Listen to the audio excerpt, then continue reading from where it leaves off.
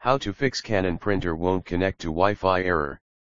Steps to fix Canon printer Wi-Fi connection failure issue. The first step is to turn on your printer. Now press the settings button. Then press the arrow button. Now go to device settings, then press OK. Now press the arrow button until you see LAN settings, then again press the arrow button. And until you go to wireless LAN setup, press OK. Now your printer will start searching for the Wi-Fi network.